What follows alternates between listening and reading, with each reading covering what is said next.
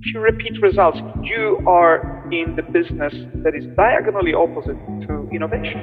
I've heard people say it's all about execution. BlackBerry was executing really well. Trouble is, the world changed while they were busy executing. The most powerful catalyst for getting people into the right frame of mind to do something different and to innovate is actually the sharing of stories.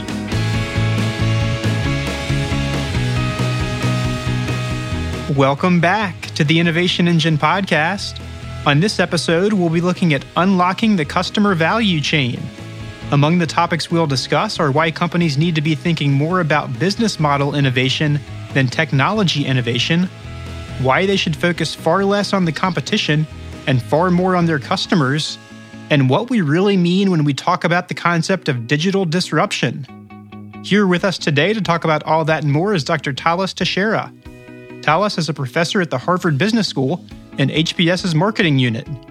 He holds a PhD in marketing from the University of Michigan, and he researches digital disruption and the economics of attention. He's the author of the soon-to-be-published book, Unlocking the Customer Value Chain, which focuses on decoupling disruption and innovation, helping readers uncover the true drivers of change in business today. And it's not technology, as we're so often led to believe. Welcome to the podcast, Thales. Thank you very much, Will. It's a pleasure to be here. Absolutely. So let me kick things off today asking you to give a quick definition. When we talk about the concept of digital disruption, what does that mean to you? So digital disruption is the process by which an incumbent, a large established company, loses a significant amount of market share in a relatively short period of time. And generally, those who steal this market share are so-called digital startups. Just to give you a few examples, in the span of about 4 years, Dollar Shave Club stole about 51% of the online razor sales to Gillette. And that was in a period of just 4 years, from 2011 to 2015. And Gillette's market share at the time was 21%. So that you can clearly see a significant amount of market share lost in a relatively short period of time. In another country, in Sweden, this a startup called Klarna, in less than a decade, it had 40% of the online payments market in Sweden. So it became the biggest startup there in this industry. And it stole all of this market share from banks, telecom companies, payment companies. All of these are two examples of digital disruption. Okay, great. And let me ask about the research that laid the foundation for the book. You spent 8 years talking to executives at large tech companies like Google, Facebook, and Airbnb, also at smaller startups like Birchbox, Rebag, and Enjoy, and large incumbents like Coca-Cola, Disney, and Walmart. What did you find were common issues that all of these companies faced? I looked at many different industries. I looked at retailing, I looked at telecom, I looked at consumer products, I looked at services, I looked at media, I looked at industrials. And the biggest shocking revelation was this common pattern. There's common underlying pattern across all these industries in which small startups were quickly stealing sizable market share from incumbents. And so what I saw was the rise of competition in all these industries. Startups appear, tech companies grow, and the incumbents are still there. So now you have much more competition. In that process, what started to reveal itself to me is the rise of customer power. Obviously, if you have more startups or more businesses selling to you the similar products and services that you are interested in buying, now you have more power to decide. And so the balance of power started going from companies towards customers. And so if we want to unlock the customer value chain, or CVC for short, it's important to first understand what exactly it is. So what are we talking about when we talk about the customer value chain? So the idea behind the customer value chain is when consumers have to procure products and services, they go through a series of steps in order to achieve this goal. So if I want to buy a refrigerator, I have to go to visit a store, for example, Best Buy. I have to evaluate the brands and the options. I have compare all of the prices and all the features. I have to choose a refrigerator. I have to pay for it. I have to receive it. I use it, and a few years later, I have to dispose of it. All of these are activities in the customer value chain. And the reason I call it the value chain is because all these activities can be classified into one of three different types of activities that provide values to customers. They could be value-creating activities, such as receiving a refrigerator or using a refrigerator or comparing options of refrigerator. They could be value-capturing activities, and in this case, the way that the electronic retailer makes money is by having me pay for it. And so that's a value capturing activity from the point of view of the retailer.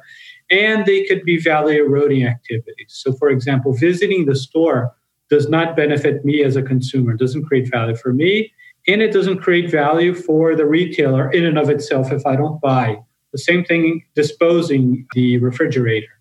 I don't benefit in that activity. So all these activities across anything that you and I buy or companies buy or the government buy as a customer, they can be classified into value creating, value capture, and value eroding activities. And that is the customer value chain.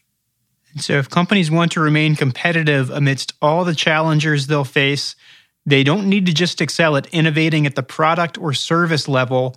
They need to succeed at business model innovation. What does that mean? And can you share an example or two from the book of companies that truly excel at business model innovation? Sure. So business model is basically the idea of understanding how a company creates value and for whom it creates value, and how does this company capture value and from whom does it capture value.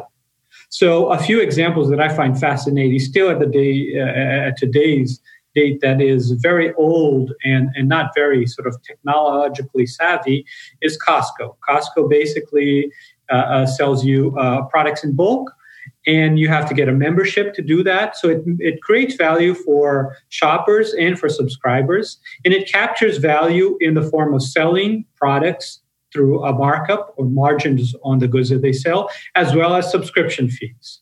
Now, so these are two forms to make money. Now, if you look at Costco, how much of their income, their net income, does Costco make?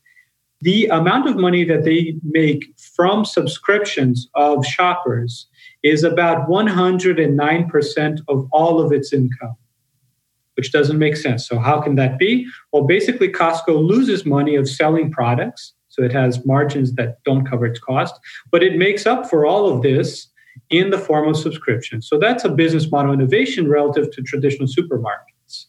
Another example in Europe is Ryanair. Ryanair is basically an airline. So it makes money by charging flyers for flight tickets. But most of the money that Ryanair makes is actually selling products while you're in the airplane. So it acts as a retailer in the skies. It sells you all sorts of things. If you want food, if you want entertainment, if you want Wi-Fi, if you want to transfer currency, if you want parking, all of these things before the plane arrives at your destination, people are paying for virtually anything, and that's how Ryanair makes money. Now, my book has this new type of business model innovation that's called decoupling. And the idea behind decoupling is that if you think about the customer value chain of visiting a store, evaluating, comparing, choosing, paying, receiving, as I said before, there are startups out there that are looking at this value chain in their industry. They're mapping out all the activities that consumers go through, and they're choosing to fulfill one and only one or very few activities. So, for example, if you are Sephora, you have to do all those activities that I previously mentioned to sell women beauty and makeup. But comes a startup called Birchbox, and they decide to not sell you full-size beauty products. They only offer you samples of beauty products, so little samples of facial cream and perfume and other products. And they'll offer you at your house. So you buy a subscription for $10 and you receive a bunch of samples. And that allows you to more conveniently evaluate the new beauty products that are available. And once you decide what you like, you can go to Sephora and buy it. So Birchbox decouples the activity of sampling beauty products from actually buying the full-size items. Another example is Trove. Trove is essentially it's an app that you can turn on and off insurance for the possessions, electronics and things that you have of value. And basically, you just swipe to the left and swipe to the right to turn on and off insurance as you deem fit. So if you're going to go to Brazil and you're afraid that you're going to, your camera is going to be stolen, very expensive, you can turn on when you board the plane, and when you come back, you can turn it off automatically. So Trove gives you the option of giving you insurance for on demand for short periods of time, but it doesn't necessarily do all of the back work of having all of the reinsurance and all of the policies and so on and so forth. So these are examples of startups that are decoupling the customer value chain. And we tend to instinctively think of companies like Amazon and Uber as quote unquote technology companies.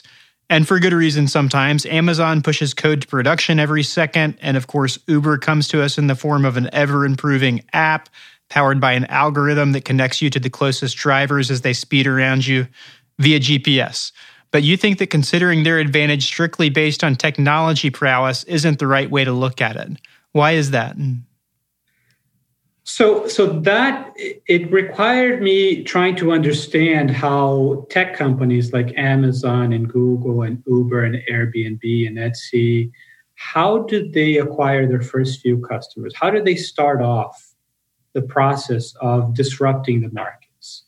And when I looked very early on in their days, what I identified is that they had basically similar technologies that other competitors. So Amazon was a e-commerce for books. It didn't have any major technological advantage versus other similar competitors. It had a website that was very simple and standard. The same thing with Uber. Uber didn't have the technologies that Uber has today that it's known for. Basically, what Uber had, if at all of any innovative, is basically an ability for a GPS device to be linked in real time to an app. But everything else, in the beginning, you would not just press a button and an Uber car would come to you. It wasn't that on demand. You would actually send a text message or a phone call using your phone, and there would be a dispatcher, somebody that worked for Uber on the other side that would try to get a car for you and send the car. The only innovation in technology, if you will, was the fact that you could see in a map a little car coming closer and closer to you. So you had the peace of mind. The point being is that technology isn't what started these businesses and drove early growth. This came later, and that's what I've identified with a variety of other businesses. Airbnb didn't have huge technological innovation. Uber didn't have it. Amazon didn't have it. There was something else that was really driving their early growth. Yeah, and I love the story that you shared about, I think it was Airbnb Australia in kind of the early days of getting it off the ground. What was kind of the A/B test that they ran of the technology side of onboarding new users, and then the kind of in real life version of onboarding new users, if I'm getting that right? Sure. So it was actually when Airbnb went to France, they decided to compare using digital marketing, for example, Facebook ads, with just setting up a little tent in well-known places and creating real events and talking to people about the opportunity of renting their houses to other people. And what they found is that the low-tech version of it, which is just the offline meeting people in events and talking to them, was much more cost effective than doing digital marketing using Facebook ads. So this A/B test showed them to really invest much more in offline activities. Yeah. So for many companies that are looking to define or refine their business models, they'll go with an obvious route. Evaluate what the competition is doing and come up with strategies that will somehow give them a leg up, be it on price, speed, occupying white space, or another approach. What those companies should be doing, though, is forming a deeper understanding of their customers, you believe. Why do most companies get this reversed? So, I had that question in my mind for a long time. It was so important, the role of the customer, Because what I started to uncover is that it's not technology that disrupts most markets. Customers are disrupting markets. Customers are the ones that arrive in an airport and decide to pull out their phone and call an Uber instead of going for a taxi. Customers decide to rent somebody else's place that they don't know, never talked to before, on Airbnb, instead of using a hotel. So customers were becoming more and more important in the process of disruption. Why, to your question, why do companies still focus on competitors? And after talking with so many executives and understanding how their jobs, their day-to-day jobs are, it revealed itself to me that competitors are easy to be tracked. They're easy to be compared, to be copied, and to fight back. So this idea of business as warfare, business as there's competitors and I have to fight back and I have to gain at their expense. When you have this mindset, which I think is quite toxic in the business environment, you become solely focused on competitors, what they are doing. And by the way, once you do that, you can go to the board or to your bosses and saying, our competitors are doing this, let's fight back, let's do that, let's compare, let's do this thing better. And that was the day-to-day activity. On the other side, consumers and customers are much harder to cater to. There's very few competitors. There's millions of customers. Competitors, you see their actions because they're in the media, and it's not hard to identify what they're doing. Consumers, much harder. There's no media channel that's going to each individual customer's household and learning from them. So it's much harder to cater to your customers. It's much easier to compare and fight back and react to your competitors. And as a consequence, businesses have been too focused on competitors and not focused enough on their customers. Mind you, everybody that I've talked to before, when I asked, how focused are you on your customers? They say, customers are the most important for us. Well, in reality, what happens is executives are obsessed with competitors. There's a section in the book titled Engineering Decoupling in which you go into the 3 layers of innovation an entrepreneur or executive should familiarize themselves with to learn the art of decoupling. Can you share what those 3 layers are and why they're so important? So the 3 layers of engineering decoupling, or it can be applied to engineering any new and innovative business model, are: first, if you want to disrupt a certain market, first you need to deeply understand the traditional business models in those markets. So if we're looking in retailing, the traditional business model in retailing, the supermarkets use and many other retailers is, you buy products, you put a markup, and you sell to shoppers at a higher price. That's the basis of it. That's the basis of making money. And there's a variety of other issues, but that's the most important. And if you want to innovate, you need to start with that as the first building block. And when I talk to my students of creating new innovative business models, I say, instead of you coming up with this new and miraculous business model or idea for a startup, just start with the traditional business model and layer on top of that, what would a digital version look like? If you just ported this model online, what would it look like? In the case of retailing, it would be very simple. You would sell products and services online as an e-commerce business, and then understand the benefits and downsides of that layer of innovation. Obviously, it becomes more convenient, but you lose the opportunity for consumers to feel and touch products. So innovation always has upsides and downsides.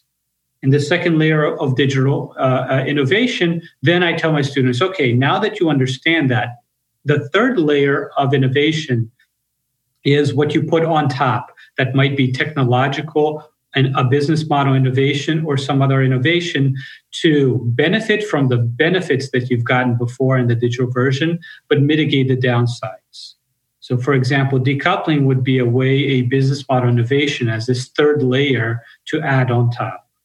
Why do I advocate for this? Because when you build something first on top of the traditional business, you really get to understand why the world is the way it is. And you have a solid foundation for creating something better, right? And the second and third layer allows you to build and build on top. And that creates this methodological approach that enables you to be much more precise and much more successful over time. The alternative to that is what I've observed so many times, that it is a very hit or miss business, which is entrepreneurs that just come up with an idea and they say, this is my innovation. And they just, what I call plopping it. They plop it on the table and say, Professor Teixeira, can you evaluate? Will this succeed? And I have no way of doing that because I don't know how it was built. So building business model innovation in layers is much more solid approach, methodological. It's sound, and it increases your chance of success. And by the way, if you fail, it will help you identify what part of the problem is not good versus all of the business model is bad. Yeah, I love the anecdote in the book about how the wildly popular, I think it's a video game streaming service, Twitch, came to be. And it started essentially as a live streaming service called Justin.tv back in 2008, right? That's right. And you could see they were undergrad students fresh out of Yale. They just wanted to create something new. They put technology on top of it. They put it more. They got some money. They kept adding without sort of a North Star, without a guidance. They thought it would be interesting. They couldn't get consumers to stick with it. They couldn't get paying customers on it. And then they started asking the question, okay, so if Twitch, Justin TV at the time, if this disappeared, who would be most upset? And when they looked at it, it was that segment of consumers that were using Twitch to both broadcast and to see each other playing video games. And they said, well, what if we just did a online on-demand website that streams video game footage for others to see and talk about it? And that's what Twitch became. Less than a few years later, 2 or 3 years later, this business has grown so dramatically that it was the fourth biggest consumer of broadband internet in the US. And Amazon looked at its growth, and decided to pay these kids $970 million to buy the company. Yeah, I love the story in the book. One of the founders was at a wedding, waiting for the wedding or something, and looked at his bank account and saw that there was some innovation in his bank account. He did not know that there could be that many zeros in a checking account. That's right. Yeah. So you don't just cover how to improve at decoupling in the book. You also lay out a roadmap for how to respond and how to know whether or not to respond to decoupling. So for companies that are incumbents and are looking to stave off competitors that would break their customer value chain, what are the 2 potential tools they have at their disposal to respond? So if we go back to the idea of decoupling, once you really understand the core of the idea, which is startups are looking at the customer value chain, they're breaking apart the pieces, the activities, and they're stealing one or a few of them from the incumbents, right? So in the printer industry, it's very simple, the customer value chain. Basically how printers work. They'll sell you a printer, generally subsidized. So Lexmark or HP sells you a printer, and you buy it very cheaply, and then you buy from them ink, which is very expensive. And that's where they make most of their money. So this is a coupled a business model in which they lose or they don't make much money in the printer, and they make up for it in the printer cartridges and the.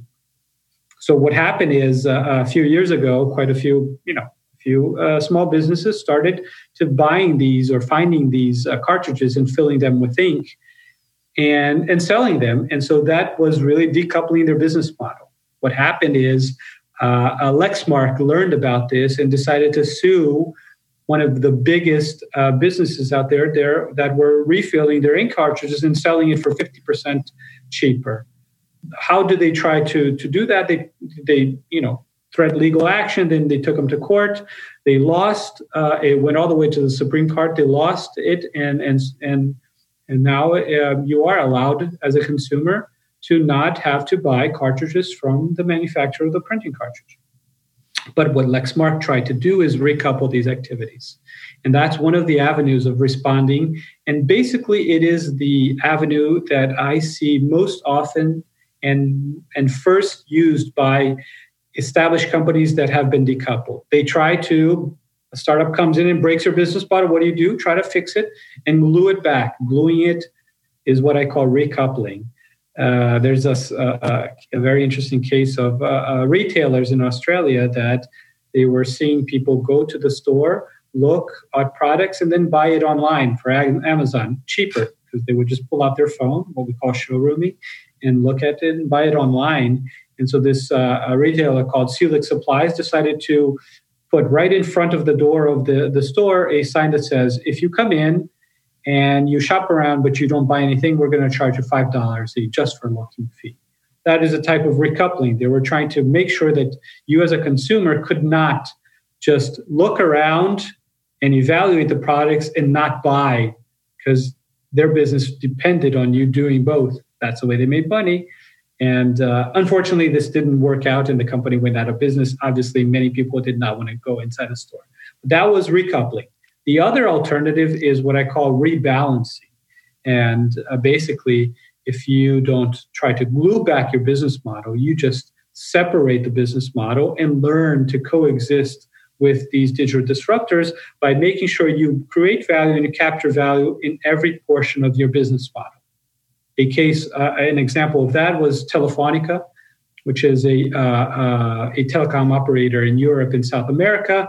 Basically, they were seeing that WhatsApp and all of these over-the-top apps that allowed you to communicate, people were buying phones and using WhatsApp and not paying the telecom company for the communication that was done over Wi-Fi. And so what Telefonica decided to do is they needed to make money every time they connected an individual to the network. Because before they wouldn't make money there, but they won't only make money when you actually used your telephone to talk. So that's rebalance. Okay, got it. One of the things I love about the book, Thales, is that there are tons of great case studies and anecdotes that you share throughout it. We've covered many of them here. One that we have not gotten to yet is Best Buy's approach to the practice of consumers showrooming. What you mentioned in the last answer a little bit, people coming in, browsing around, and then comparing for price on Amazon. So what are some of the ways Best Buy has innovated on their business model in response and successfully for them? So as any retailer, Best Buy only made money when you purchased a product. The problem with showrooming is up to a third of the traffic that came into the store would look at the products, would ask for advice from salespeople, and then would pull out their phone and buy it on Amazon or another online retailer because it was cheap. And so what Best Buy needed to do is figure out how to coexist with these two new forces. Force number one was customers showrooming, and force number two is what we call Amazon. Obviously, it knew that neither of these was going to go away. Amazon is not going away anytime soon, nor our customers' desire to showroom. So what Best Buy needed to do is find a sustainable solution to these, this change in the landscape. And what they decided to do is they really needed to make money when people only showroomed. If you just go to the store and look at TVs and buy it online, if you're looking at TVs from Samsung or refrigerators from LG, these companies will get the sale if they have good products online, either through you, the retailer, or not. And so they started saying that we needed to charge the retailers for every time consumers come into our store and see those products. And what, in fact, they did is a common practice in supermarkets, which is instituting what the industry calls slotting fees. Basically, that is a fee, a price that the retailer or the manufacturer pays to the retailer just for putting those products on the shelf. And the reason manufacturers do that is because it is a branding opportunity, a marketing opportunity. Whether you sell the products or not, people get exposed to your new products, your brand, and they might buy it in the store or elsewhere. So what Best Buy decided to do is charge manufacturers for showcasing those products. And this was the first time ever any electronic store in the world actually did that as a business practice. And now Best Buy makes a significant portion of their profits through slotting fees. So really, they don't care as much whether you buy it on Best Buy or not, because they're making money as long as you come to the store and showroom or buy it. Okay, nice. And to close things out and to leave folks with a little bit of food for thought as they leave this episode, one of the things that you recommend in the book is developing the capacity to see your business through your customers' eyes. What are a few companies whose CEOs were adept at that, and how do you recommend others work to improve that capacity in their organizations or themselves? Ultimately, to see your business through your customer's eyes, you have to be the customer. Brian Chesky, CEO and co-founder of Airbnb, he did a remarkable job in that, in which every time he traveled, he would stay in an Airbnb. Sometimes he would stay in a luxury one. Sometimes he would stay in a low-end one. He would do the booking. He would talk to the owners of these properties. He would stay there. He would give the feedback. And that allowed him to really understand the pain points and the challenges of what was going on. When he saw problems in New York City, because there were not enough good Airbnbs in the early days, the pictures were pretty bad because people were taking them with their cell phones.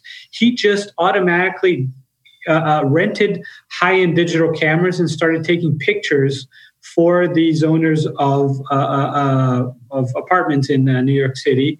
And that increased the quality of the pictures, and everybody else that wanted to put their properties on Airbnb started doing the same thing. So, you have to be the customer of your own business. One of my former students, his name is Charles Gora, he created a marketplace of used luxury handbags. And there's a website that buys these bags that's called Rebag. You have a used handbag, a Gucci, Louis Vuitton. You can just go on rebag.com. And in a matter of a few hours, you take a picture and you describe your handbag, and they'll say, we'll buy this product for X dollars, right? So he buys products that are $10,000, $15,000 luxury handbags. And, he's been selling handbags ever since, I know him. He's been doing that. He would just, get handbags and buy handbags from his friends and try to sell it on eBay, on Craigslist, everywhere. And then when he built Rebag, he keeps selling handbags on his own website to really understand what is easy, what's hard, what needs to be fixed, what customers care about. So at the end of the day, if you want to see businesses through your customers' eyes, you have to do business with your business as a customer. Yeah, develop your mystery shopper capabilities. That's right. Okay, very nice. Well, Thales, thanks so much for joining us today to talk about unlocking the customer value chain. Congratulations on the forthcoming publication of the book. It's a super interesting read, and I can't recommend it highly enough for any entrepreneur or business leader out there. Thank you for joining us. Thank you, Will. It's a pleasure. Absolutely. The Innovation Engine podcast is brought to you by 3 Pillar Global, a product lifecycle management and software development company based in Fairfax, Virginia. Head to www.3pillarglobal.com to learn more about our services. You can subscribe to the podcast on iTunes, Stitcher Radio, SoundCloud, and Spotify, and we post extensive show notes for each episode on the 3 Pillar website at 3pillarglobal.com/podcast.